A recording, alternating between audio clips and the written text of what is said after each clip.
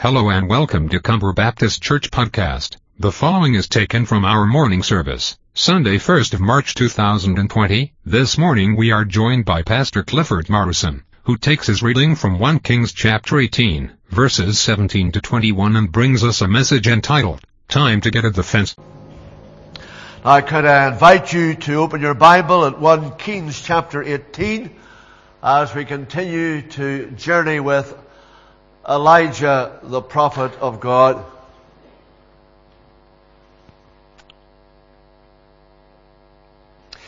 And if you want a title this morning, my title is simply this: it's time to get off the fence. It's time to get off the fence. Elijah chapter 18, verse 17. When Ahab saw Elijah, Ahab said to him, "Is it you, you troubler of Israel?" And he answered, "I have not troubled Israel, but you have and your father's house, because you have abandoned the commandments of the Lord and followed the Baals. Now therefore send and gather all Israel to me at Mount Carmel, the 450 prophets of Baal and the 400 prophets of Asherah who eat at Jezebel's table." So Ahab sent to all the people of Israel and gathered the prophets together at Mount Carmel. And Elijah came near to all the people and said, "How long will you go limping between two different opinions? If the Lord is God, follow him. But if Baal, then follow him." And we thank God for his word. You will know that it's a very common thing today for prominent statesmen to meet together in order to discuss national affairs. Sometimes their discussions revolve around politics or economics or some other pressing problem. On occasions, problems are discussed which relate to the welfare of the people that they represent, or even the destiny of their nation. When Ahab and Elijah met face to face for the first time, for over 3 years, the destiny of Israel was the center of their discussion. Israel had for a long time been suffering from the blight of famine. The king blamed Elijah for the trouble, but the prophet would not accept any of the responsibility. Elijah is not intimidated, but boldly counters Ahab's false accusation. And he firmly takes this king head on. He tells the king, "You are a troublemaker king." Ahab was the troublemaker. And if you want to put it like this, Elijah was the troubleshooter. And we discover that the prophet continues to explain why and how Ahab has troubled Israel. And rather than get involved in useless discussion, he called Israel together to Mount Carmel. So let's come there this morning for a few moments and unravel the implications of what we read here from 1 Kings chapter 18. Notice first of all what the prophet Elijah recognized. We see that in verse 21. How long will you go limping between two different opinions? You may have a translation that says, how long will you falter between two opinions? And as a result of this statement, we learn that Elijah was able to discern that the chosen people of God were not walking uprightly. They were tottering, for they were divided in their opinions. Sometimes on the side of the God of Israel, then at times they lurked like a drunken man over on the side of the false gods. They were not fully decided what to do or which way they should go. They dreaded Jehovah, and therefore they would not totally abandon him. They decided, on the other hand, to curry favor with the king, and so they felt that they had to embrace the religion of the state. Their conscience forbade them to do the former, but their fear of man persuaded them to do the latter, and as a result, they found themselves in no man's land. And that's a very dangerous land to be in. Elijah here recognizes two things. He recognizes, first of all, that they were divided between two rulers. They were divided between two rulers. Israel was seeking to please God and Baal at the one and the same time. The people of God here were aware of the state of the land, and so they tried to accommodate themselves to both parties so as to please and secure the favor of both. But they failed to realize that God will not accept a divided heart. God will not accept a divided loyalty. There are many characteristics that we discover about the God of the Bible. And we discover that Jehovah is a jealous God who demands and deserves the whole affections of His children, and He will not accept a divided empire with the Baals of this world. You must be for Him or against Him. It is as clear cut as that. You must decide between Jehovah and Baal, between what is false and what is true, between superstition and revelation, between the tyranny of ignorance and fear and the freedom of light and truth. The challenge was coming again to the people of God, as it had come in the past through God's servant Joshua. Do you remember what he said to his people in the promised land? Choose you this day whom you will serve. As for me and my house, we will serve the Lord. That choice may involve standing up against a godless world. When Martin Luther was told that the whole world was against him, he replied, well, if that's the case, I'm in good company. What he recognized, they were divided between two rulers. Secondly, they were divided between two religions. Not only was Israel seeking to please God and Baal at one and the same time, but they were also trying to worship both at the same time. They had some knowledge, but Jezebel with her host of false prophets had unsettled their minds. And the example of the king had misled them, and his influence had corrupted them. Their worship of Baal was popular, and of course his prophets were honored in that land. But the worship of God was discounted, and his prophets were slain. And this caused the people in general to conceal any regard they had for the Lord. It induced them in the idolatrous worship of Baal in order to escape ill will and persecution. And consequently, they were limping. They were limping between two religions, between what was true and what was false. There was no evenness in their walk. There was no steadiness in their principle. There was no consistency in their worship. On the one hand, they claimed that they feared the Lord. On the other hand, they served other gods. They were disregarding the word of the Lord, the law of God, the commands of the Lord, to worship the Lord their God with all their heart and to serve only Him. At this time in their history, God had no authority in their lives. One day it was Baal. The next day, it was Jehovah. When the king of Sweden went over to Germany to help the Protestant princes in the cause of the Reformation, he was deeply tried by their lack of decision and lukewarmness.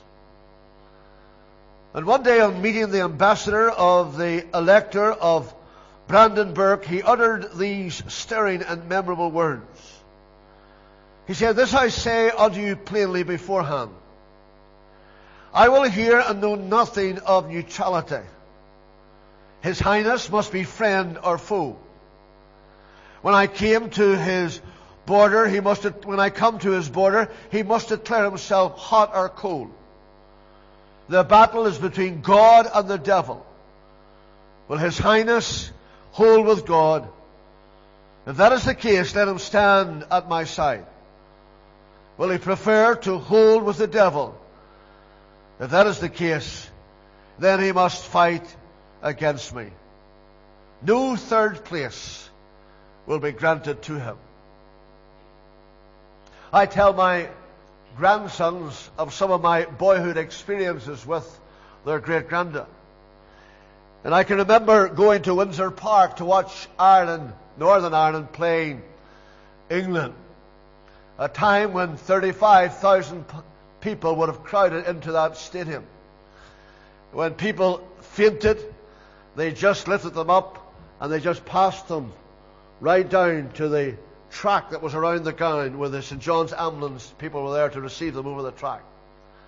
But I can remember as a boy going to the stadium, and there was a man with a strap around his neck and just a box in front of him. On one side of the box he was selling apples, and on the other side of the box he was selling rosettes. And he had some English colours and he had some Northern Ireland colours. And I can remember his war cry, "Wear your colours, wear your colours, wear your colours." And that's what Elijah was saying to the people of God. Wear your colours. Remember whose you are and whom you serve. What he recognized. How long would you limp from one side to the other? He recognized that there was an unhealthy division. They were divided between two rulers, and they were divided between two religions. Notice secondly, what he requested. What he requested. If the Lord be God, follow him. But if Baal, follow him. Elijah hadn't read the letter of James, but he emphasizes a truth that is highlighted by James. And the truth is this, that a double-minded man is unstable in all his ways. James teaches us, and Elijah illustrates this, that such a person accomplishes little or nothing. A person who cannot make up his mind one way or the other. And what is true in temporal things is equally true in spiritual things. That the wavering and the lukewarm cannot succeed. In spiritual things, in our Christian walk, in our Christian witness, no progress can be made, no testimony can be given so long as the mind is not clear and the will emphatic. A limping man, a man who doesn't know where he stands in relation to God and his relationship to Jesus Christ, is a useless man. He's worse than useless. He's often a stumbling block to others. One day he's for the Lord, and the next day he's not so sure. One day he's unashamed of the gospel. The next day he's embarrassed by the gospel. Elijah knew this. And this is why he called the people to a place of decision. He realized, indeed he was convinced, that if people would just be willing to decide, that God would show them who was true and who was false. Notice in these words that we're thinking about this morning, Elijah calls them to a definite decision. It had to be a decision between God and Baal. A decision to follow the one or the other. The choice was a solemn one because they had to choose between that which was true and that which was false. And it has to be borne in mind that Jehovah was the name by which the God of the Israelites had always been distinguished since their coming out of Egypt. Notice, in these words that we're thinking about this morning, Elijah calls them to a definite decision. It had to be a decision between God and Baal. A decision to follow the one or the other. The choice was a solemn one because they had to choose between that which was true and that which was false. And it has to be borne in mind that Jehovah was the name by which the God of the Israelites had always been distinguished since their coming out of Egypt. The name Jehovah signifies the self-existent one. The name Jehovah reminds us of a God who is omnipotent, a God who is immutable, that is, unchanging, a God who is self-existent, omnipotent, immutable, and eternal in His being. The only one, the only true God, and beside Him there is no other. How big is your God this morning? How great is your God? You see, in our world today, because of unbelief, because of sin, humanity is seeking to conform God to His image. Whereas the Bible teaches the very opposite. We are to be conformed to the Eternal's image. On the other hand, Baal was the work of man's fallen imagination. Baal represented a multiplicity of gods. Baal represented what we might call in educational circles multiple choice. As the sun god, he was supposed to give man the freedom to do anything he liked under the sun. You see, he was a god of convenience. He was a god of compromise. He was a god of corruption. As one preacher put it, Baal was the deified projection of the self-life. And Baal hasn't gone away. He's still with us. And the potential of his evil lurks in my heart this morning and in every fallen heart belonging to Adam's reign. He is the God who reigns where God is dethroned and self is enthroned. And Elijah is saying to the people here, how long are you going to limp backward and forward like a lame man who cannot decide on which foot to settle? No longer can you sit on the fence. Jesus says you're either for me or you're against me. We're either committed to serve Him or not. God is a jealous God, and He will not share His glory with another. It's the time to get off the fence. Listen to what God said to His people in Deuteronomy. And now Israel. That's the people of God. That is His covenant, blood-bought people. That is the people whom He redeemed out of Egypt and identified as His very own. Now Israel, what does the Lord your God require of you? But to fear the Lord. To fear the Lord your God, to walk in all His ways, and to love Him and serve the Lord your God with all your heart, with all your soul, and to keep the commandments of the Lord and His statutes, which I command you this day. Seems to be very straightforward, doesn't it? Israel had forgotten the word of the Lord. We sometimes sing, here I am, wholly available. As for me, I will serve the Lord. This request was a call to a definite decision. But Elijah not only called them to a definite decision, he also called them to a decisive decision. Elijah knew that the decision which had to be made that day on Mount Carmel would have far-reaching consequences, both for the lives of the people and the land in which they lived. If they chose to follow God, the Lord's blessing would accompany them. On the other hand, if they chose to follow Baal, then they had to live with that, and the outcome of such a decision does not bear thinking about. They had reached the watershed, the crossroads in their experience, and what they decided to do would influence their whole future. That call had come before through God's servant Moses. Moses stood at the gate of the camp, and he said this to the people of God, who is on the Lord's side? Who is on the Lord's side? Let him come unto me. The Scripture tells us that all the sons of Levi gathered themselves together unto him. Whose side are you on? Are you wearing the colors this morning? What he recognized, what he requested, what he received. Listen to what we read in verse 21. And the people did not answer him a word. And the people did not answer him a word. All the prophet received was silence. The whole of Israel seemed to have been stunned that such alternatives should be put before them for their choice. They were honest enough to acknowledge their own folly. Or maybe they weren't. They weren't bold enough to say that they had acted in compliance with the king's command, following a multitude to do evil. They didn't say anything.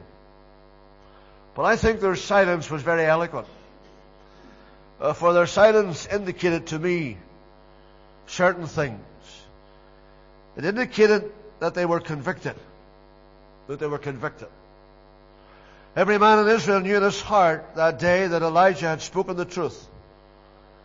And their silence was a guilty silence because their sin had found them out. Their hypocrisy and their double-mindedness had been revealed. At least their silence showed that they did have a conscience. Something that seems to be missing in today's world as we witness all the horrible and heinous sins that are being committed. And at times we may be convicted, but do we do anything about it? Does it lead me to a penitent confession of my sin before the throne of God, to seek His holy face for forgiveness, which we need? Or am I like the publican who thought of himself more highly than he ought? And he prayed thus to himself, I thank my God that I'm not as other men are, not even as this publican. You know, part of that prayer might have been true. He was not like that publican. His sin wasn't as great as the publican's sin, but he didn't realize that all sin was sin, irrespective of what characteristic it might form. The publican never even lifted his head toward heaven. Smote his breast. There are many sinners around me. There are many sinners in this place. But notice what he said. God, be merciful to me. To me. For I'm a sinner. They were convicted. They were confused, I think. Up until they were challenged by Elijah, Israel were doing what they liked. As it suited them, they tottered between God and Baal. No one had ever come to them before and dared to disturb their lethargy and carelessness with regard to holy things. And when the prophet spoke, they were confused. They didn't know what to do or how to answer the charge laid against them. They were confused because they were neither cold nor hot. They were lukewarm in their attitude to God. And can't you and I fall into such a condition? You know, in the Christian life, there are three spiritual temperatures. There's a burning heart, a heart on fire for the Lord. We read about that in Luke chapter 24. The two that walked the road to Emmaus, did not our hearts burn within us as He talked with us on the way? There's a cold heart. In Matthew 24, Jesus says, because lawlessness will abound, the love of many will grow cold. Two signs to indicate the coming again of the Lord. Lawlessness in the world and coldness in the church. But not only a burning heart, not only a cold heart, there is a lukewarm heart. We read about that in Revelation 3. The lukewarm Christian, comfortable, complacent, doesn't realize his or her need. The church at Ephesus had everything. The holiday church. You might have come home and said, Clifford, we were in Ephesus last Sunday. Right? We went to the Ephesus First Baptist Church. Tremendous. Wow, their PA equipment was superb. There was screens everywhere. They had a great system of welcoming people. Their seats were comfortable. And the pastor, he was good looking. And his preaching was tremendous. Great church. I'll tell you one thing. I know where I would go. I lived in Ephesus. And the verdict of heaven was this. You have left your first love. Did you ever try to drink lukewarm water? It has a sickening effect. And what God from heaven through His Son by His Spirit was saying in Revelation, when I think of you, I feel like being sick. You're lukewarm.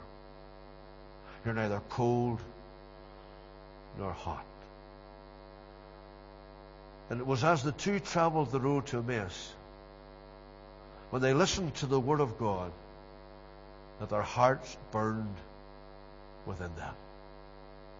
The Laodicean church was independent, self-sufficient. And so far as they were concerned, they had need of nothing. And the Lord said, you have need of everything. Because you're neither for me, nor are you against me, but you're lukewarm. They were convicted, they were confused, they were confounded. The challenge of the prophet was so dead on the mark that Israel was left without a word to say. Words failed them, for they had been shamed into silence. They were guilty and they knew it. And the rest of the chapter tells us that they were prepared to do something about their spiritual state. And so often that's where you and I can miss out. The atmosphere of a morning worship service, we hear God speak. We sense His presence. Our spirits testify to the truth of His Word. But as we move on in our travels, we lose the sound of the impact of God's Word in our lives. And as a result, we miss out. And we continue to go on our way. Hearers of the Word, not doers. God's Word is of no lasting value or blessing to us because we do not bow to its authority. When the rugged, fiery prophet Elijah challenged the people of God at this time, he was exposing a fundamental problem and a crushing need. The problem of indecision and the need to give the Lord, Jehovah, the true God, His rightful place. What He recognized, what He requested, what He received. I remember as a young Bible college student many years ago now, at a student's graduation, some young men singing these words. I think I was part of the group that sang it. Above thine own ambitions here, the voice of God is sounding clear. It is the call of God to thee. Go, leave thine all and follow me. Go through with God, thy vows to pay, thy life upon the altar lay. The Holy Ghost will do the rest and give to thee God's very best. Here's a rhetorical question. Are you enjoying the Lord this morning? Are you enjoying His salvation? Could it be that the reason why you're not enjoying it is that you're limping between two opinions? If the Lord be God, follow Him. But if Baal, then follow Him. Father, forgive us for indecisiveness. Forgive us, Lord, for not seeking to honor You in our obedience, in our walk, in our talk. And help us this morning to not just listen to your word, and in a sense, agree with it. Help us to appropriate it to all our hearts and live it out in our daily lives for Jesus' sake. Amen.